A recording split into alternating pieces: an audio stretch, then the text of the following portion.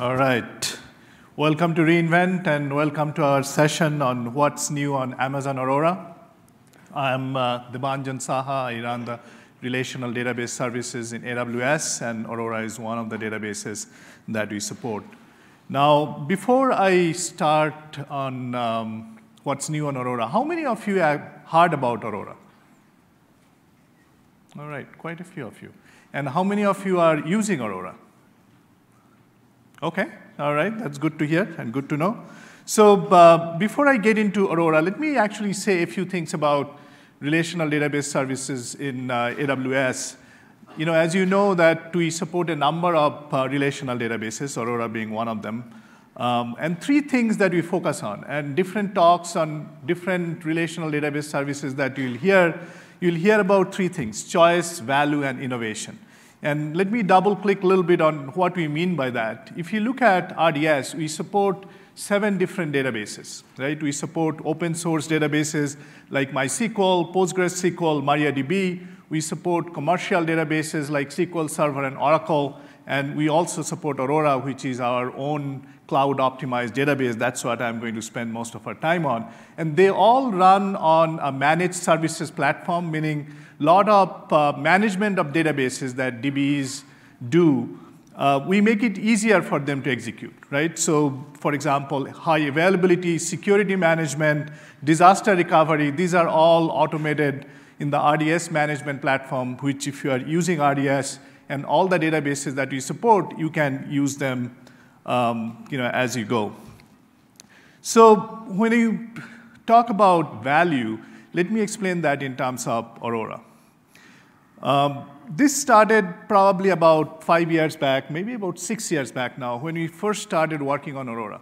We had customers who are using commercial databases, and they like the speed and availability of commercial databases, but they're expensive, and they're complicated license management that you have to do. And we also supported open source databases, MySQL and Postgres at the time. And they are, of course, simple and cost-effective, but they are not as performing and as highly available and as scalable as commercial databases. So our customers wanted us to build a database which is optimized for cloud and which is as simple and cost-effective as open source databases, but gives the performance and availability of commercial databases. And that's what Aurora is. It's a managed service, a managed database. It has speed and availability of high-end commercial databases, but at the price point of open source databases. That's the value that we bring, and that's what we are going to get into the details of today. And by the way, we have 2 flavors of Aurora. We have a MySQL compatible version, which is fully compatible with MySQL 5.6 and 5.7.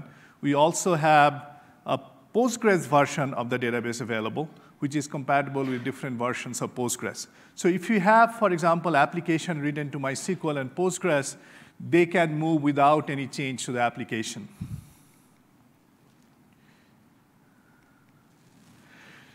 So in terms of, when you talk about innovation, Aurora is, we are innovating very, very rapidly, as you will see, in terms of new feature functions that we are coming up with.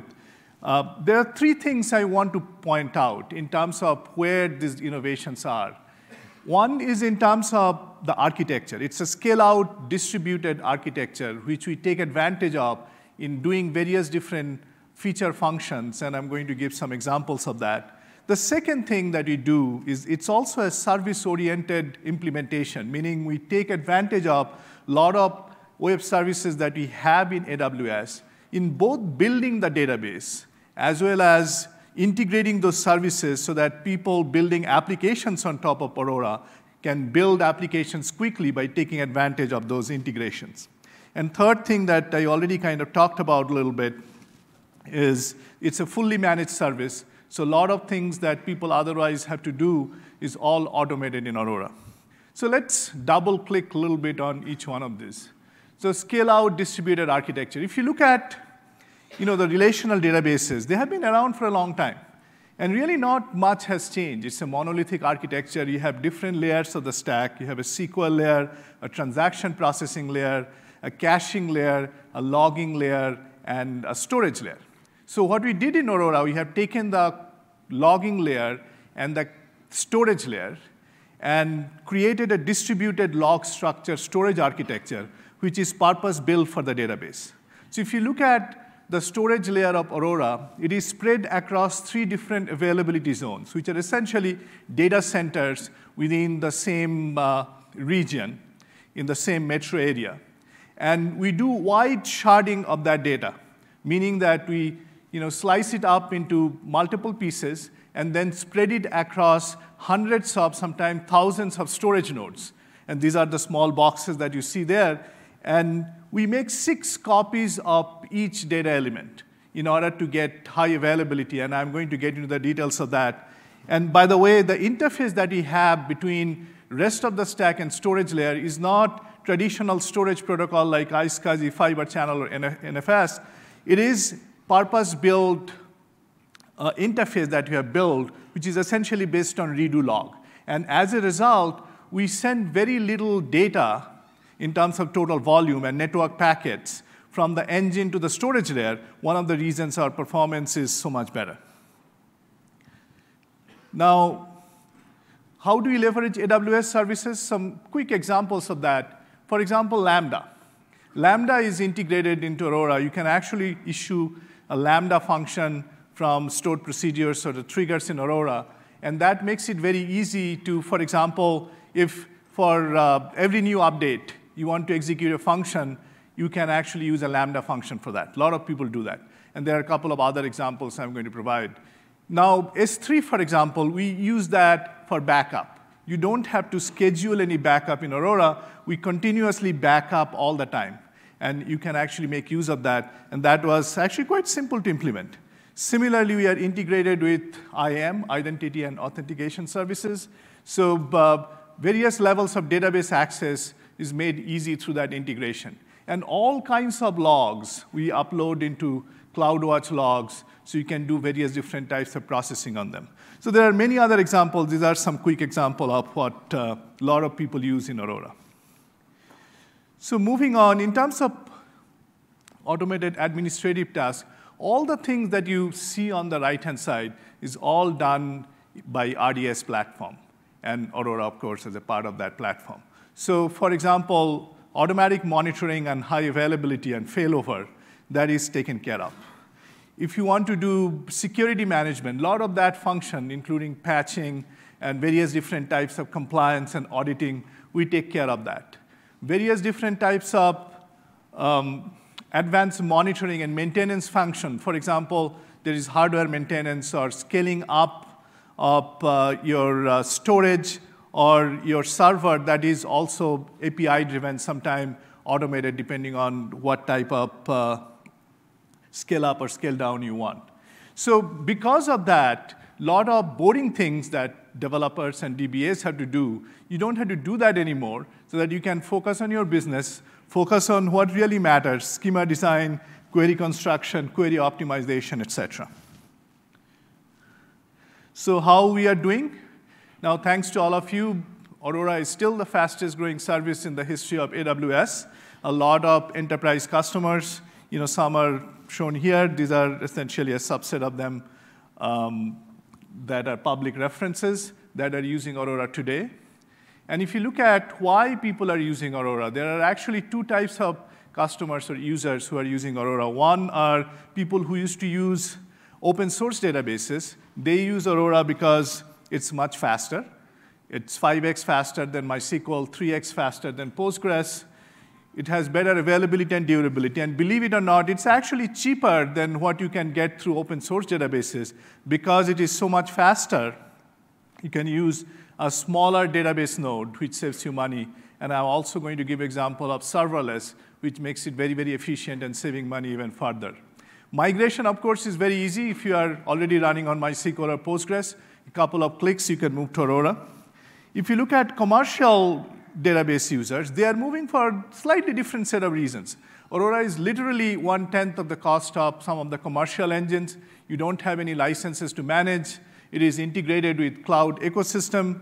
It's comparable in terms of performance and cost and getting better every day. And migration and tooling, although not as simple as moving from MySQL and Postgres, we provide a lot of tools and help so that people can move from commercial databases to Aurora. So let's get into various different technical aspects of what we have been doing and some of the new things we have done in the past 1 year. In order to make sure we have everyone on the same page, I'm also going to talk about some of the things we already have and some of the new things we have done, right? So that there is some context.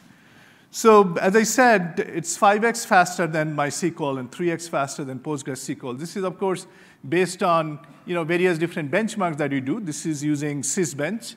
And as you can see, we have compared with 5.6, 5.7, 8.0 of MySQL, and we have 2 versions of Aurora, which is compatible with MySQL 5.6 and 5.7. Both in terms of read and write, we do much, much better, and we continue to maintain the advantage that we have. Now, if you not only just throughput, if you look at, for example, data loading performance, this is, by the way, from Postgres. And Postgres loads data. This includes both loading the data as well as doing the vacuuming and building the index. That can be up to 2x faster. If you look at the same number for MySQL, it is 2.5x faster, right? So it becomes a lot easier to load data and then process it. One thing which is really interesting is not only the throughput, but also the consistency of throughput. This is Aurora Postgres under heavy load. And what I have shown there, the bottom graph in purple that you see, that's essentially the variability in performance that you see in Aurora Postgres as it is working under heavy load. And the one in blue on top is what you see in community Postgres.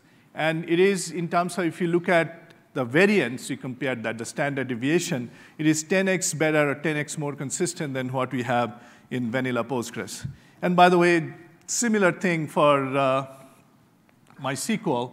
Here also, Aurora MySQL performs much better than community MySQL. Now, we, of course, have not been standing still. Besides all the software improvement we have done, we have also provided new hardware. So we started with 8XL as the largest instance, which has 16 vCPUs and 32 vCPUs and 256 cores of 56 gigabyte of memory. So that is what gave us 100,000 writes per second. We now support 16XLs, which has 64 cores and almost half a terabyte of memory. In terms of writes per second, we get 200,000 writes per second, which is about 2x improvement of what we started off with.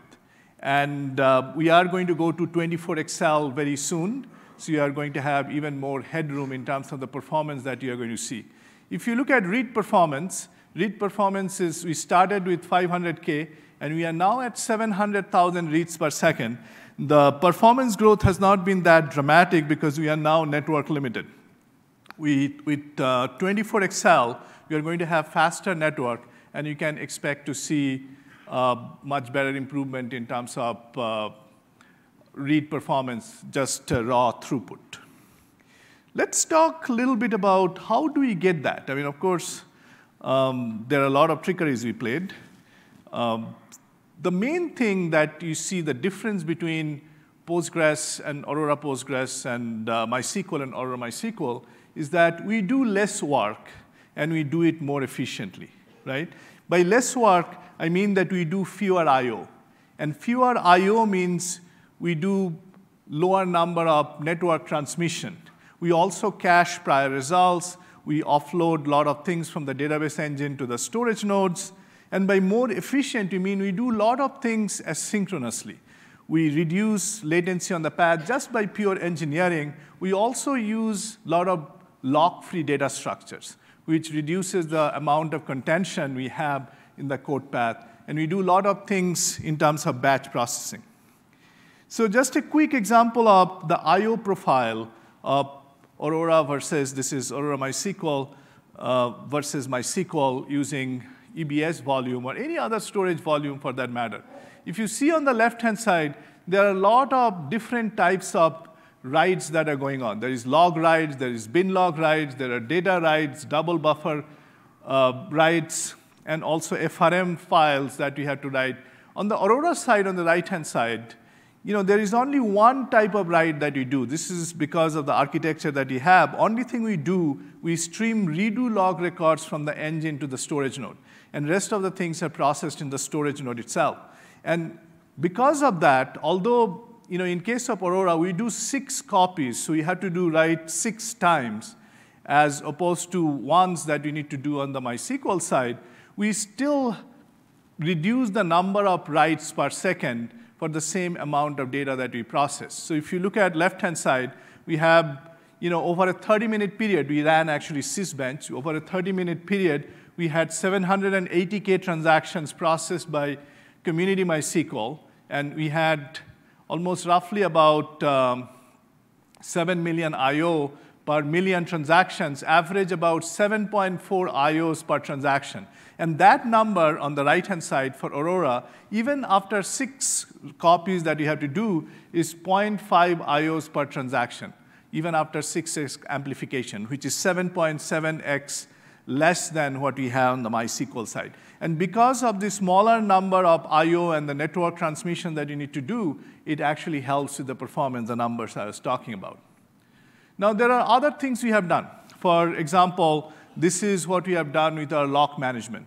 If you look at vanilla MySQL, there is a big mutex, the big log that you see on the left-hand side in front of the lock manager. So every transaction that has to go and get a lock from the lock manager is getting serialized by that mutex. If you look on the right-hand side, what we do is that we have completely rewritten the lock manager as a lock-free implementation. And as a result, there are multiple transactions who can be in the lock manager at the same time, increasing the concurrency and parallelism of Aurora MySQL, which is something that leads to 5x performance improvement. Now, we talked about throughput. The things that also matter is latency. And we started working on latency a year back. So last year, we did asynchronous key-based prefetch, where we are actually prefetching in the background a lot of data based on the keys that we know we are going to access. And if you see on the right-hand side, the asynchronous key-based prefetch actually has a pretty dramatic improvement in terms of the latency numbers for a decision support benchmark. This is similar to TPC-H benchmark that we have. And if you look at the numbers, those are essentially the improvement that we have seen for various different queries, query 1 to query 22. And the biggest improvement we saw was 14.5x. And of course, something which is close to 1 is, we didn't see much improvement. And there are many where we have seen significant improvement. The other thing that we did is batch scans. So in MySQL, for example, queries are always processed, or all the fetches are done one at a time. And because of that, there are a lot of I/O that is going on, disk access and the network access that's going on. There are a lot of contention that happens. In our case, what we do is that we do batch scans inside the memory buffer. And as a result, we have another pretty big improvement in terms of what we see in terms of query latency, right? And here also we use the same decision support system. And we have seen a significant amount of improvement using batch scans. Now, what we realized, yes, those are good improvement, but we probably need to do better. And we can do actually much better, again, taking advantage of the architecture that we have. So last year, we started working on what we call parallel query processing. Now, a lot of databases claim that they do parallel query processing. What they really mean is that they are actually processing query in a multi-threaded way in the database engine itself. What we really do is that push down the query processing to the storage node. Remember I told you that we have hundreds of storage nodes behind each storage volume. Each of these storage nodes really are very powerful servers with SSDs in them. And they have thousands of cores in the storage layer. So if we could push down query processing to the storage layer, we can take advantage of this massive parallelism that we have to get really, really impressive performance improvement. And that's what we did in Aurora Parallel Query. We released that a couple of months back. And if you look at the performance number, this is really, really interesting. So This is, again, the same decision support system benchmark that we used, the other two that I showed you. The peak speed up for some of the queries is 120x. By the way, that's 120 times, not 120%, right? And the only way you can get that is that if you parallelize in a massive scale, and that's what we have done. Now, 8 of the 22 queries in that benchmark, we get more than 10x performance improvement. And a lot of customers have been using this. This is a quote, my favorite quote from Netflix, who are using this in one of their queries, which was doing a lot of full table scans, right? So what they really did is that by using parallel query, they could reduce the scan time or the query time from 32 minutes to 3 minutes. And while doing that, because you're pushing down all the processing to the storage layer, they reduce the size of the instance where they are running that from 8x large to 2x large, which is 1/4 the size in terms of the number of cores, memory, as well as the price of that processor. So you are getting 10x performance improvement by paying 1/4 of what you are paying without parallel query. Okay? So let's kind of transition to next thing I want to talk about. Your performance only matters if your database is up. Okay, so this is one area where we spent a lot of time. Just for context, you might have seen me talking about this thing before, is that we have a 6-way distributed storage layer, meaning that every piece of data we copy 6 times, and we put 2 copies in each availability zone, right? Now, each availability zone is really a data center in a metro area. Now, we do a quorum-based read and a quorum-based write, meaning that when we write to all 6 copies, but we say that write is stable when 4 of the 6 copies are written to the SSD, right? When we read, we do 3 out of 6 quorum, although we don't really need to do that. We typically read only 1 because we know where is the latest copy. Only time we do 3 out of 6 reads that when you are recovering from a failure. We also do peer-to-peer communication in the background between storage node. For example, if a storage node dies or if it is slow, it can catch up by doing peer-to-peer replication with other storage nodes. And the volumes are striped across hundreds of storage nodes. That's for performance. Now, the advantage of doing that is that if there is a data center failure, which rarely happens but can happen, you still have full read-write availability. Nothing really shows up in terms of user experiencing any issues with that. Now, in my almost 4 years running Aurora, only once I have seen that. But still, it's a good thing to have. And that was in a typhoon, I think in Australia. We lost power in one of the data centers. And within 1 minute, all the Aurora instances in Sydney were all up and running, right? And in fact, if you didn't have a head node or the engine node in the affected availability zone, nothing happened to the database because storage layer was completely transparent to that failure. Now, what we do also that on the shared storage layer, we offer a master and up to 15 read replicas. Each of the read replicas are promotable to a master, meaning that if one of them if the master fails, we automatically switch over to one of the read replicas. By the way, you can specify in which order we should pick the read replicas, because sometimes what happens is that if you have a read replica in the same availability zone and that is still up and running, you are better off using that read replica because your application may be in the same availability zone. One new feature we have added is that we used to have a reader endpoint through which you could load balance across the read replicas. Now you can have multiple reader endpoints, and you can associate different groups of read replicas behind a reader endpoint. And the advantage of doing that, if you have, for example, different applications, and for each applications you want to associate a group of read replicas, you now have the flexibility to do that. The other interesting thing about read replicas is that we don't use logical bin log-based replication or wall-based replication in Postgres. We use our redo log-based replication, which is a very lightweight protocol, and as a result, read replicas are only lagging behind by roughly about 10 milliseconds or so. Now, another advantage of our architecture, our log structure storage architecture, is that the crash recovery is near instantaneous.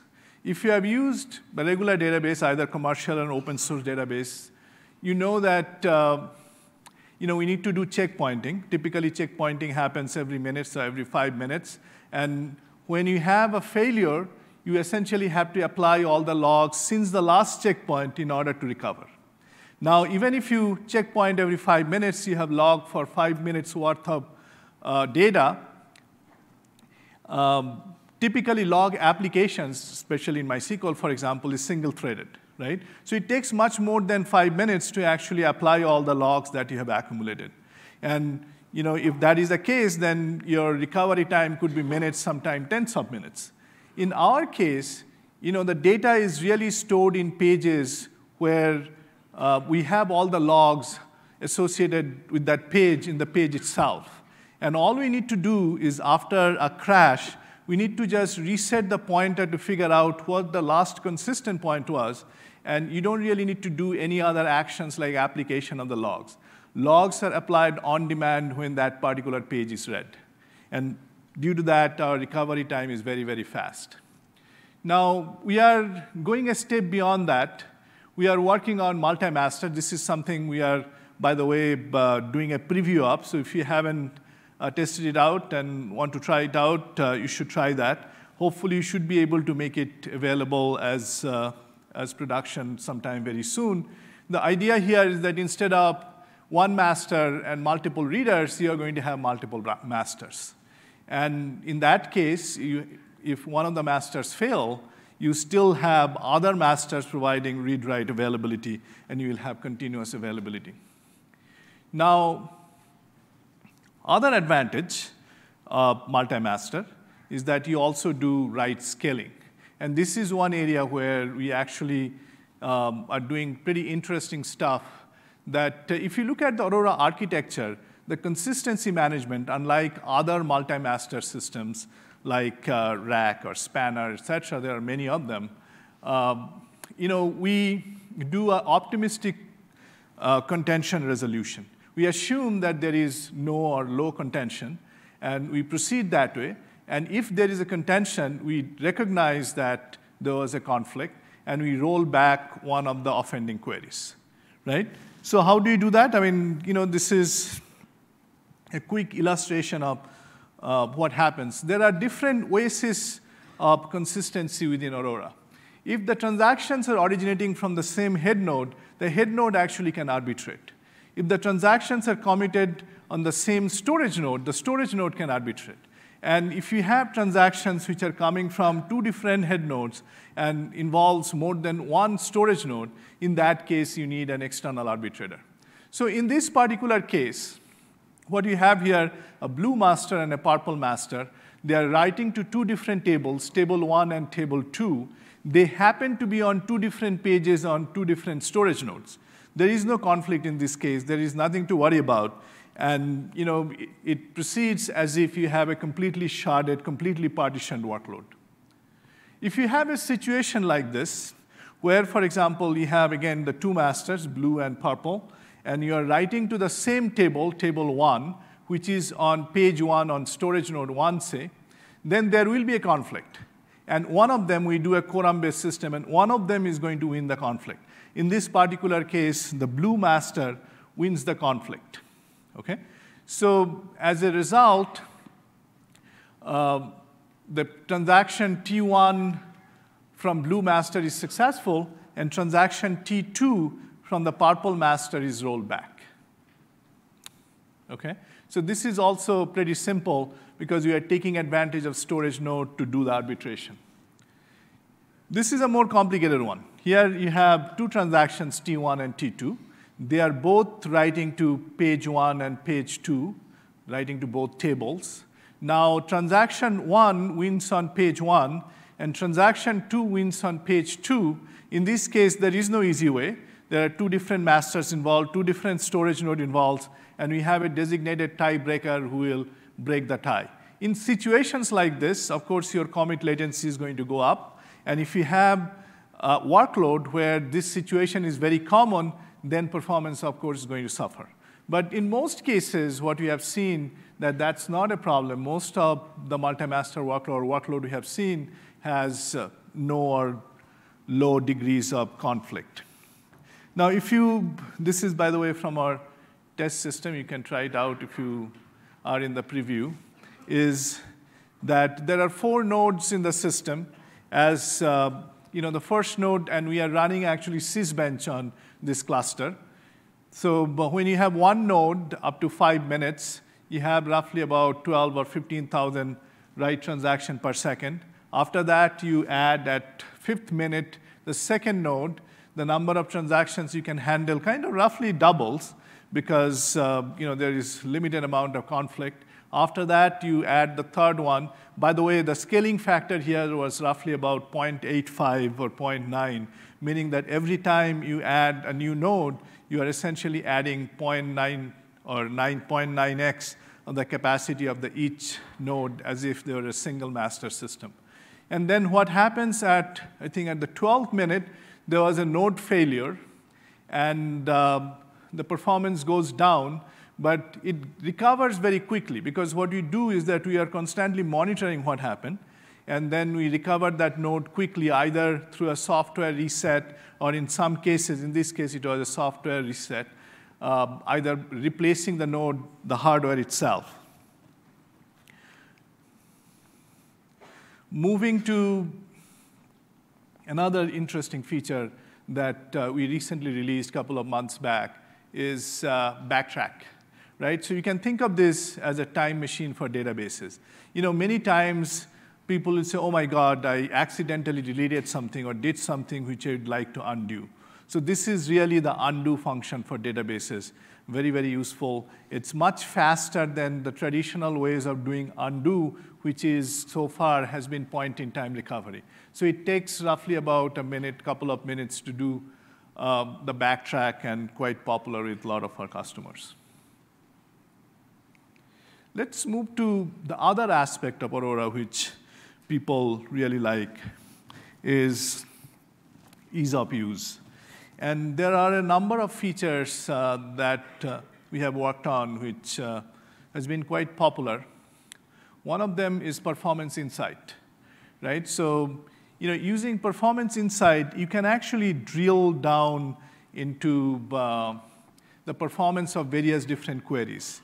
You can rank, for example, the queries in terms of how much of CPU they are taking, how much of wait time they are facing, and you can actually store the data by hour, by day, by week. You can have historical data stored for 2 years so that you can go back and do the performance analysis. I believe 7 days are free. And this is something which is very, very useful in terms of monitoring your system, right? In this particular example, for example, you see you can set a target, what is the max CPU that you want to tolerate. You can set an alert on that so that you can get an alert when you are above that limit. If you look at that bump there, looking at the shading, you know that this is actually a CPU-bound contention that you are seeing. You can actually figure out which particular query is responsible for that. So very, very powerful tool. And we have this available for not only Aurora, but also for MySQL and Postgres and SQL Server, I believe, and Oracle is coming soon. So one tool can help you monitor performance of all the databases that you have in RDS. Now, this is one of our partners, Shalom. They integrated Performance Insight with APIs with Alexa so that you can talk to your database.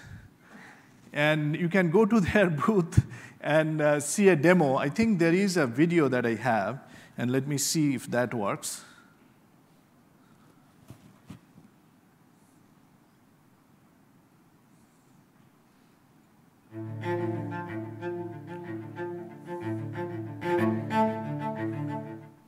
Alexa, open Performance Insights. Welcome to Performance Insights. How can I help you? How are the databases doing in Ohio? Performance Insights reported no issues in your databases in Ohio. Check the database performance in Northern California for the past 2 days. On Wednesday, November 14th, the average active sessions on AMS 5.6 was 8.7, more than the allocated for vCPUs.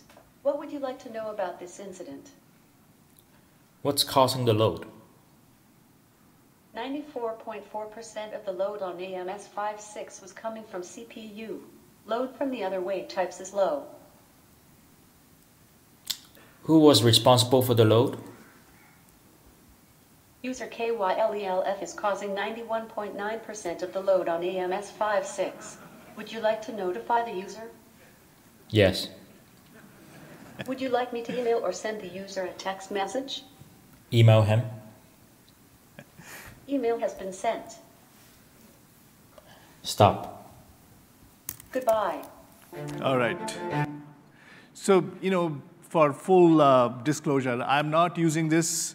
You might find it useful when you are driving and want to find out how your database is doing. So now moving on to other things that you do, security management is one thing that a lot of people find very, very useful, right? So we do encryption at rest. We do encryption in transit. We support VPCs, which are kind of like a firewall. And we do a lot of compliance, which people find very, very useful, because that's one thing that everybody has to do in terms of keeping their data up and compliant. And a recent new thing that we have added is database activity monitoring, which is in preview, which is going to be available soon. So these are some of the compliance regimes that we support. As you can see, some of them are new. We have 3 different types of databases. We have Aurora MySQL, Aurora Postgres, and also now Aurora Serverless. And we support various different types of compliance for all of them. Moving on, this is a new thing that we are doing. So the idea here, by the way, is that there are a lot of different types of audit logs that we collect.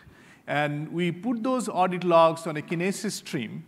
And then you can send it to either CloudWatch, or you can have third-party providers who can then ingest that logs and provide various different types of database activity monitoring reports, right?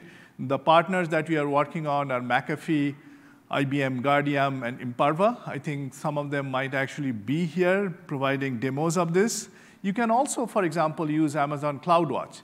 And once you put your data on CloudWatch, there are various different kinds of things that you can do. For example, you can search for specific events. You can monitor various different kinds of metrics using your favorite dashboard. You can do visualization. You can set alarms, et cetera. It's quite useful. Now, we also support various different ways of migrating data into Aurora, right? If you are using MySQL or PostgreSQL in RDS, it's actually very, very simple. We automatically ingest the snapshot and hydrate an Aurora database with that data.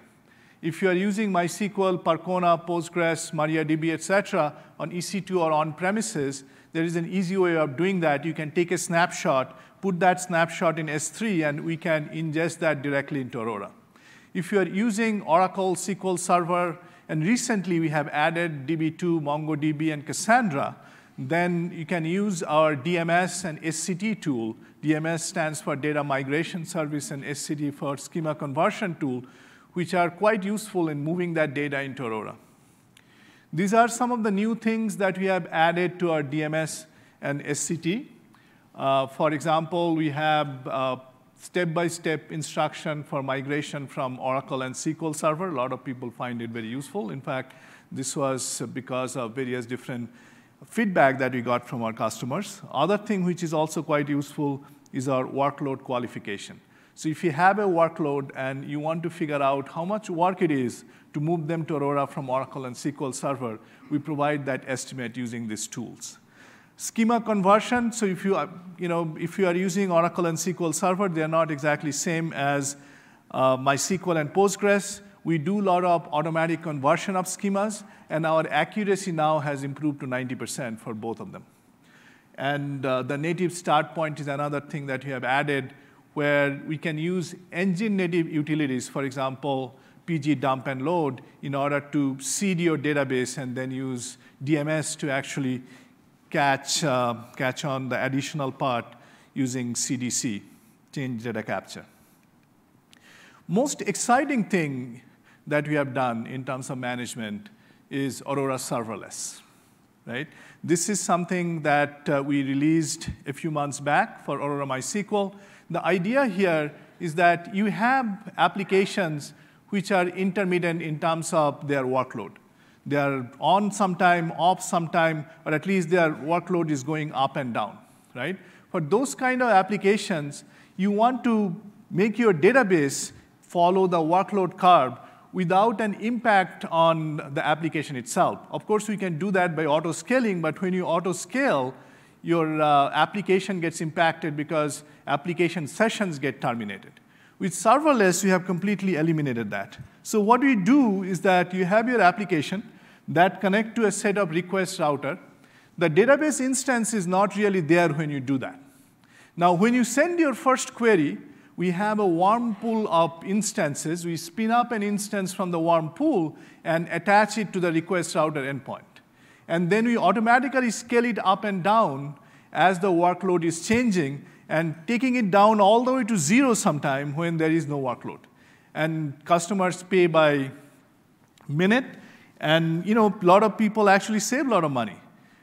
In fact, one of them posted after we launched this Aurora Serverless is that I was paying some $8.30, this was on Twitter, $8.30 per day for my MySQL, and now I am paying 38 cents for my Aurora. That was, of course, great news for customers, although my boss was a little bit worried that this might have a revenue impact. Now, if you look at how it works, so if you look at the purple line, that is actually the workload. And if you look at the blue line, this is how we are automatically scaling things up. And while we are scaling, these database sessions are still active. And as a result, the application kind of sees this really a bump on the wear. And as you notice that on the way up, we actually scale very, very quickly. On the way down, we are a little slower. Want to make sure that we are not thrashing, because sometimes there will be temporary change in workload, and you don't want to go too fast on that. So here, actually,